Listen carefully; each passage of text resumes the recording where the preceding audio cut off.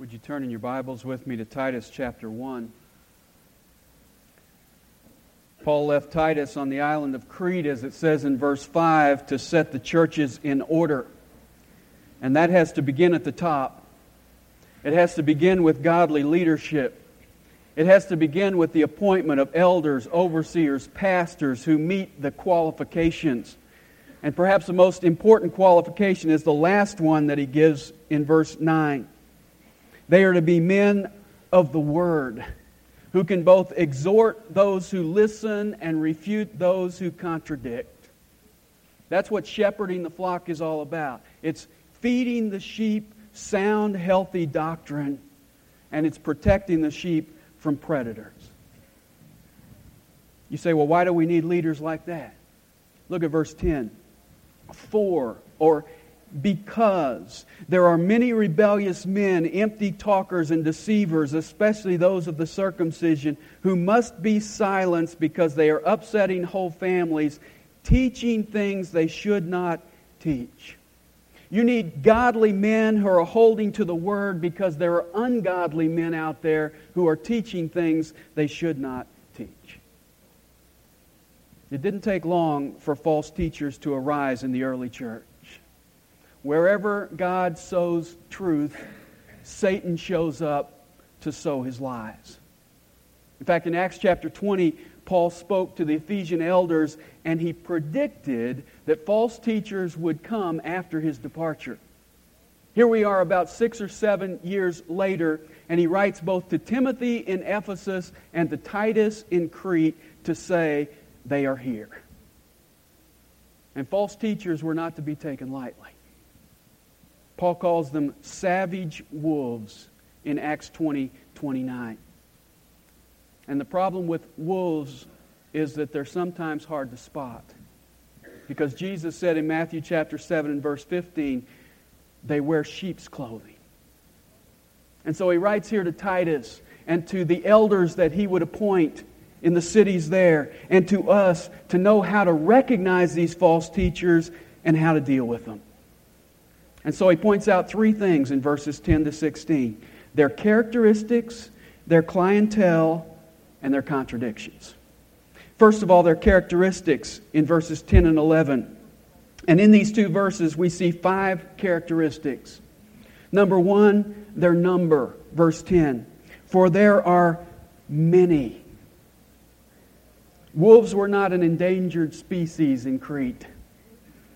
They were prevalent. There were many of them. Now, it's interesting that Paul wrote to Timothy at this same time, and he doesn't use this same adjective in 1 Timothy.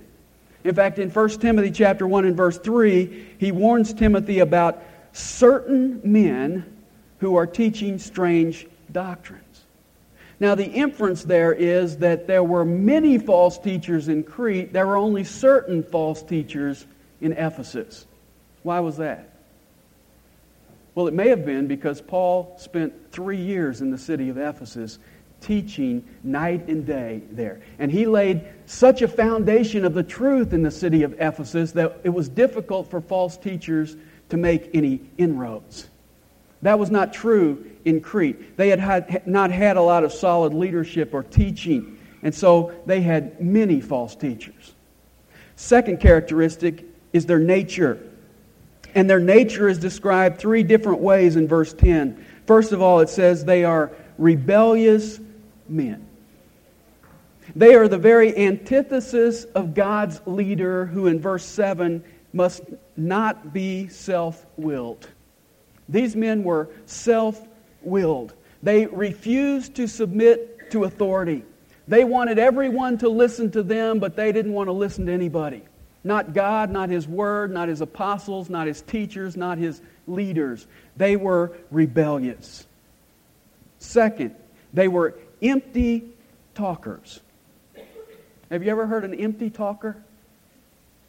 They were talking, and they were often captivating and persuasive and smooth and clever, but he says their words were empty. Like Shakespeare said, they are full of sound and fury, signifying nothing.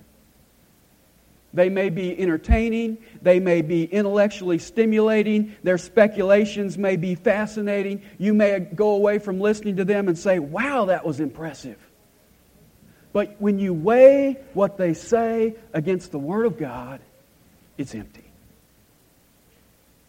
There are certain preachers on television that I can listen to, and I'm amazed that they can talk so long and say so little. There's no content.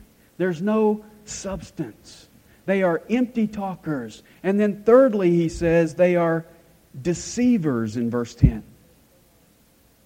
False teachers don't wear name tags. They don't announce their intentions. They pretend to be something they're not. Jesus said in Matthew 7:15 that they wear sheep's clothing. They pretend to be sheep. They pretend to be believers. Paul said in 2 Corinthians 11:13, they are disguising themselves as apostles of Christ. They're not only disguising themselves as sheep, they are disguising themselves as the servants of God who are sent out by Him. And Peter said in 2 Peter 2:1, there will also be false teachers among you who will secretly introduce destructive heresies, even denying the master who bought them. And so they deceive. They deceitfully call themselves Christians, they deceitfully call themselves servants of God, and they deceitfully bring in lies. People often ask me if false teachers know that they're deceiving people. That's a good question. The Bible has an interesting answer to that question. The Bible answers that question, yes and no. And the verse to back that up is 2 Timothy 3:13, where it says, evil men and impostors will proceed from bad to worse, deceiving and being deceived. They are deceiving others, but they are also being deceived by who? By Satan, who is pretending to be something he's not. Jesus said about him in John chapter 8 and verse 44 that he is a liar and the father of lies. And Paul said in 2 Corinthians 11:14 that Satan disguises himself as an angel of light. And so when it comes to deceit, these false teachers have the best teacher. In fact, he's so good that he's actually deceiving them. And then thirdly, we see their message. The end of verse 10 says, especially those of the circumcision who must be silenced because they are upsetting whole families, teaching things they should not teach. Now, what is it that they were teaching? Well, I think we get a hint from the last part of verse 10 where it says they are especially those of the circumcision. They were Jews. And the seed of this false teaching we find back in Acts chapter 15, where some in Jerusalem were insisting that the Gentiles had to be circumcised and they had to keep the ceremonial law in order to be saved. And so the message of these false teachers was legalism. They were adding to the gospel. They were saying that you can work your way to heaven. And that is always built in to false teaching. In fact, look at a verse with me. Look at Galatians chapter 1. Galatians chapter 1 and verse 8. Paul says, even though we or an angel from heaven should preach to you a gospel contrary to that which we have preached to you, let him be accursed. Paul says, if I do it, if an angel comes down from heaven and preaches to you a contrary gospel, let him be anathema. Let him be accursed. Now, what is the false gospel? What is this contrary gospel that he's talking about? Well, he explains it in the book of Galatians. In fact, look at chapter 3 and verse 2. Paul says, this is the only thing I want to find out from you. Did you receive the Spirit by the works of the law or by hearing with faith? Did the Spirit come and take up residence in your life because you were moving along, obeying the law, and God said, well, he's doing really good. I think I'll give him my Spirit. Or did you receive the Spirit? Did he come into your life to take up residence at the moment that you heard the gospel and believed? Well, that was the point. And then he says in verse 3, are you so foolish, having begun by the Spirit, are you now being perfected by the flesh? Do you think that the Spirit just got you up on your feet so you could climb your way to heaven by good works? No, that's foolishness. Salvation is all the work of the Spirit of God. It's all by faith. It's not faith plus works. It's faith alone. And that faith plus works is the contrary gospel that Paul says is anathema. In fact, look over at chapter 5 of Galatians and verse 2. The false teachers were saying, you've got to be circumcised to be saved. And Paul says in verse 2, behold, I say to you that if you receive circumcision, Christ will be of no benefit to you. Paul says it's an either-or proposition. You can't have both. You can't trust in Christ and trust in yourself. You can't stand in grace and stand in the law. And then he says in verse 3, and I testify again to every man who receives circumcision that he is under obligation to keep the whole law. If you choose circumcision, you are placing yourself under the law, and there's only one way to be saved under the law, and what is that? To keep every single law perfectly. So he says, if you choose circumcision, you are placing yourself in legalism, and there's only one way to achieve in legalism, and that is perfection. And then he says in verse 4, you have been severed from Christ, you who are seeking to be justified by law, you have fallen from grace. You know, falling from grace is a very misunderstood phrase. Most people hear that phrase, and to them it means that if you fall below a certain standard of conduct, there's a trap door, and you will fall out of the family of God. You know, if you get below that standard, we don't know what that standard is, but if you get below it, you just kind of fall out of the family of God. You know, you got to keep a C average in your Christian life to keep your scholarship. But see, that's not what it means at all. In fact, that is the very opposite of what it means. Because if you look in verse 4, who is it that falls from grace? It's the person who seeks to be justified by law. So you don't fall from grace into sin, you fall from grace into legalism. Grace is God's unmerited favor that takes me to heaven for no reason. And I didn't earn it, I didn't deserve it. I can only appreciate it. That's God's grace. When I step into legalism, I am saying, God, I'm going to help you out and I'm going to work my way to heaven. And he says, that's falling from grace. You see, it's either or. You can't mix law and grace. And anybody who tries to is a false teacher. You see, that's their message. Then come back to Titus chapter 1. We see their fourth characteristic. And that is their method in verse 11. It says they are upsetting whole families. They are turning families upside down, which suggests that they are peddling their false teaching house to house.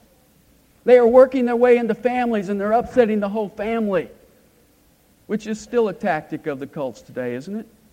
Go door to door, get involved with a family member, reach the whole family, turn them upside down. In 2 Timothy 3:6, Paul says, for among them are those who enter into households and captivate weak women weighed down with sins, led on by various impulses. What do? They sneak into households and they go after the weak.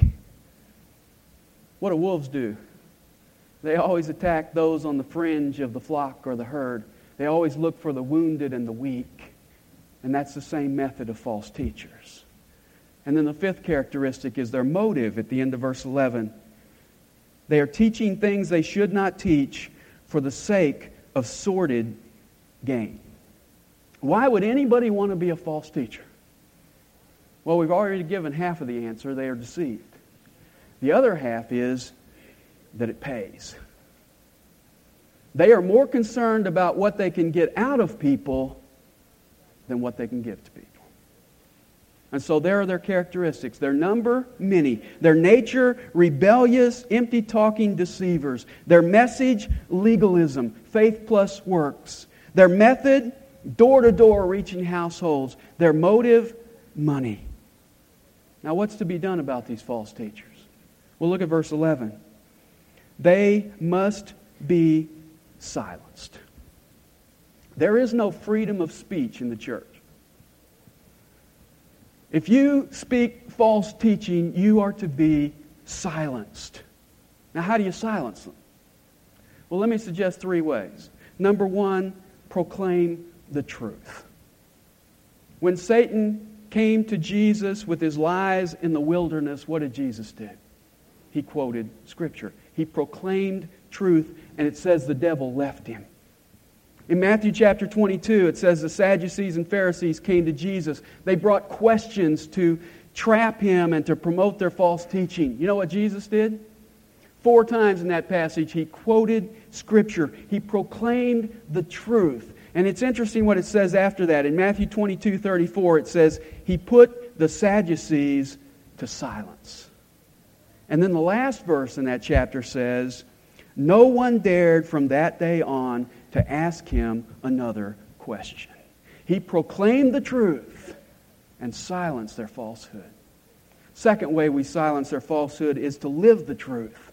We can actually silence false teachers by holy living. Peter said in 1 Peter 2:15, for such is the will of God, that by doing right you may silence the ignorance of foolish men. Your behavior representing the Lord silences false teachers.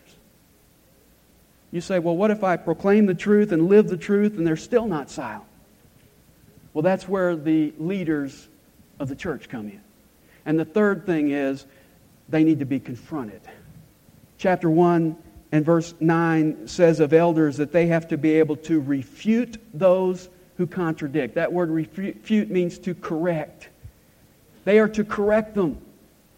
And the way they do it is described in 2 Timothy 2:25. It says, with gentleness, correcting those who are in opposition, if perhaps God may grant them repentance leading to the knowledge of the truth. They are to be corrected gently with the goal of repentance. You say, well, what if they're corrected gently and they don't listen? Well, then that's chapter 3 of Titus in verse 10. It says, reject a factious man after a first and second warning. After he's refuted, then he's to be warned once and then twice. And then the third step, it says, is to reject him. Now, I'm not sure how extensive that is, but it certainly entails taking away any teaching responsibility, not giving him the opportunity to do so. And then there's a 4th step in Scripture, and that is to remove him. Paul describes that in 1 Timothy 1:20 when he says, among these are Hymenaeus and Alexander, whom I have delivered over to Satan, so that they may be taught not to blaspheme. There's the characteristics of false teachers. Paul wants us to recognize who they are so that they can be silenced. Second, we see the clientele of false teachers in verses 12 to 14. One of themselves, a prophet of their own, said, Cretans are always liars, evil beasts, lazy gluttons. Now, Paul quotes from a Cretan philosopher and poet by the name of Epimenides, who lived around 600 BC. He obviously was not real impressed with his countrymen. He says they are always liars. They are compulsive, habitual liars. They are evil beasts, savage and cruel, and they are lazy gluttons, allergic to work and addicted to food. And Paul says, verse 13, this testimony is true. Paul says, Epimenides is one Cretan who is telling the truth when he says that all Cretans lie. That's a true statement. Now, when Paul says this is not politically correct, but it is morally correct. Cicero, the Roman orator, illustrated the moral depravity of the Cretans by saying this, Cretans are so bad that they consider highway robbery to be honorable. And the word to Cretanize was used at that time throughout the Roman Empire as a synonym for a person who lied. And so here are the false teachers in Crete, and their clientele are these people on the moral bottom rung of the ladder. which tells you that Titus didn't have a whole lot of raw material to work with. But I like the fact that Paul doesn't say, give up on them. Paul says in verse 13, for this cause, reprove them severely that they may be sound in the faith. Reprove means to convict or correct. The word severely means to cut. You are to convict them or correct them with a deep cut. Like surgery. You are to cut into them to bring about a good end. And that end is described two ways, positively and negatively. First of all, positively at the end of verse 13. Reprove them severely that they may be sound in the faith. That word sound we saw last week in verse 9. It's the Greek word from which we get our English word hygienic, healthy. They are to be cut with conviction so that they will be healthy in relationship to the faith, the gospel, which these false teachers are attacking. And then negatively, verse 14, not paying attention to Jewish myths and commandments of men who turn away from the truth. They are to be cut with correction so that they will no longer pay attention to Jewish myths and the commandments of men. Now, the Jews at that time were into a lot of allegory. They would go to the Old Testament and read stories, and then they would jump off with interpretations that would just be out of their imagination. They were also into numerology.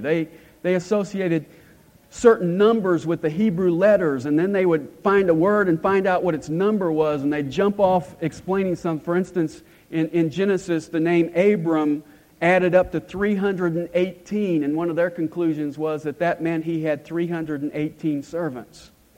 And so they jumped into allegory, and Paul refers to it as Jewish myths. It's just their imagination. And then he also mentions the commandments of men. These were the commandments of these false teachers that they were enforcing about clean and unclean food, about special days, about ceremonial defilement. And he says you are positively to get into sound doctrine. Negatively, you are to turn away from these things, from these men who have turned from the truth. And so Titus and the elders were not only to silence the false teachers, they were to reprove their clientele.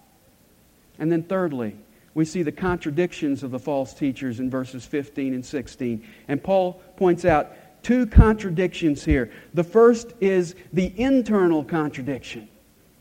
The false teachers were saying in order to be pure, you have to eat pure food, no pork. In order to be pure, you have to touch pure things. You can't touch dead bodies because you'll become impure. In order to be pure, you have to keep the Sabbath and the feast days and all the ceremonial laws. Paul says, verse 15, to the pure, all things are pure. Now, who are the pure?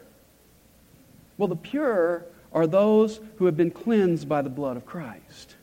In chapter 2 and verse 14, Paul says, He gave Himself for us that He might redeem us from every lawless deed and purify for Himself a people for His own possession. He paid the price so that we might be pure. And so the pure are believers. And he says, to the pure, all things are pure. Now that's not a comprehensive all things. You have to take that in the context. Don't think that he's saying here, anything goes. You can't say, well, I'm a Christian, I'm pure, so all things are pure. This all things doesn't include things that the Bible says is sin. In fact, the parallel idea is in 1 Timothy chapter 4 and verse 3, and I'd like you to just look over there to get the context. 1 Timothy chapter 4. Paul wrote this letter at the very same time, and he's writing to Timothy about false teachers. And in verse 3, he says, they are men who forbid marriage and advocate abstaining from foods which God has created to be gratefully shared in by those who believe and know the truth. For everything created by God is good, and nothing is to be rejected. What's he talking about? He's talking about the food that he talked about in verse 3. He's talking about marriage, those things that God has given that are good and right. To the pure, all things are pure. To believers, there are no things ceremonially that will make you impure. Everything is pure. Everything is available to you. But coming back to Titus chapter 1, in contrast to that, in verse 15, he says, "But to those who are defiled and unbelieving, nothing is pure, but both their mind and their conscience are defiled." To the believer, all things are pure. To the unbeliever, nothing is pure.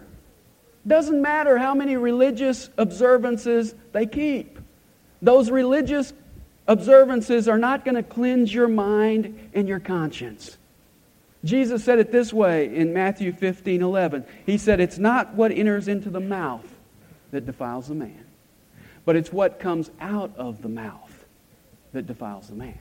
You see, what you take in as food is not going to defile you. You get defiled by what's coming out from within in your heart. And so these false teachers were hung up about unclean foods, and Paul says they've got a bigger problem.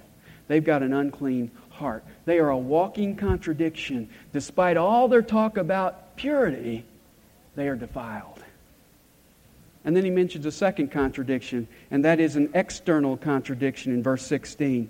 They profess to know God, but by their deeds they deny Him, being detestable and disobedient and worthless for any good deed.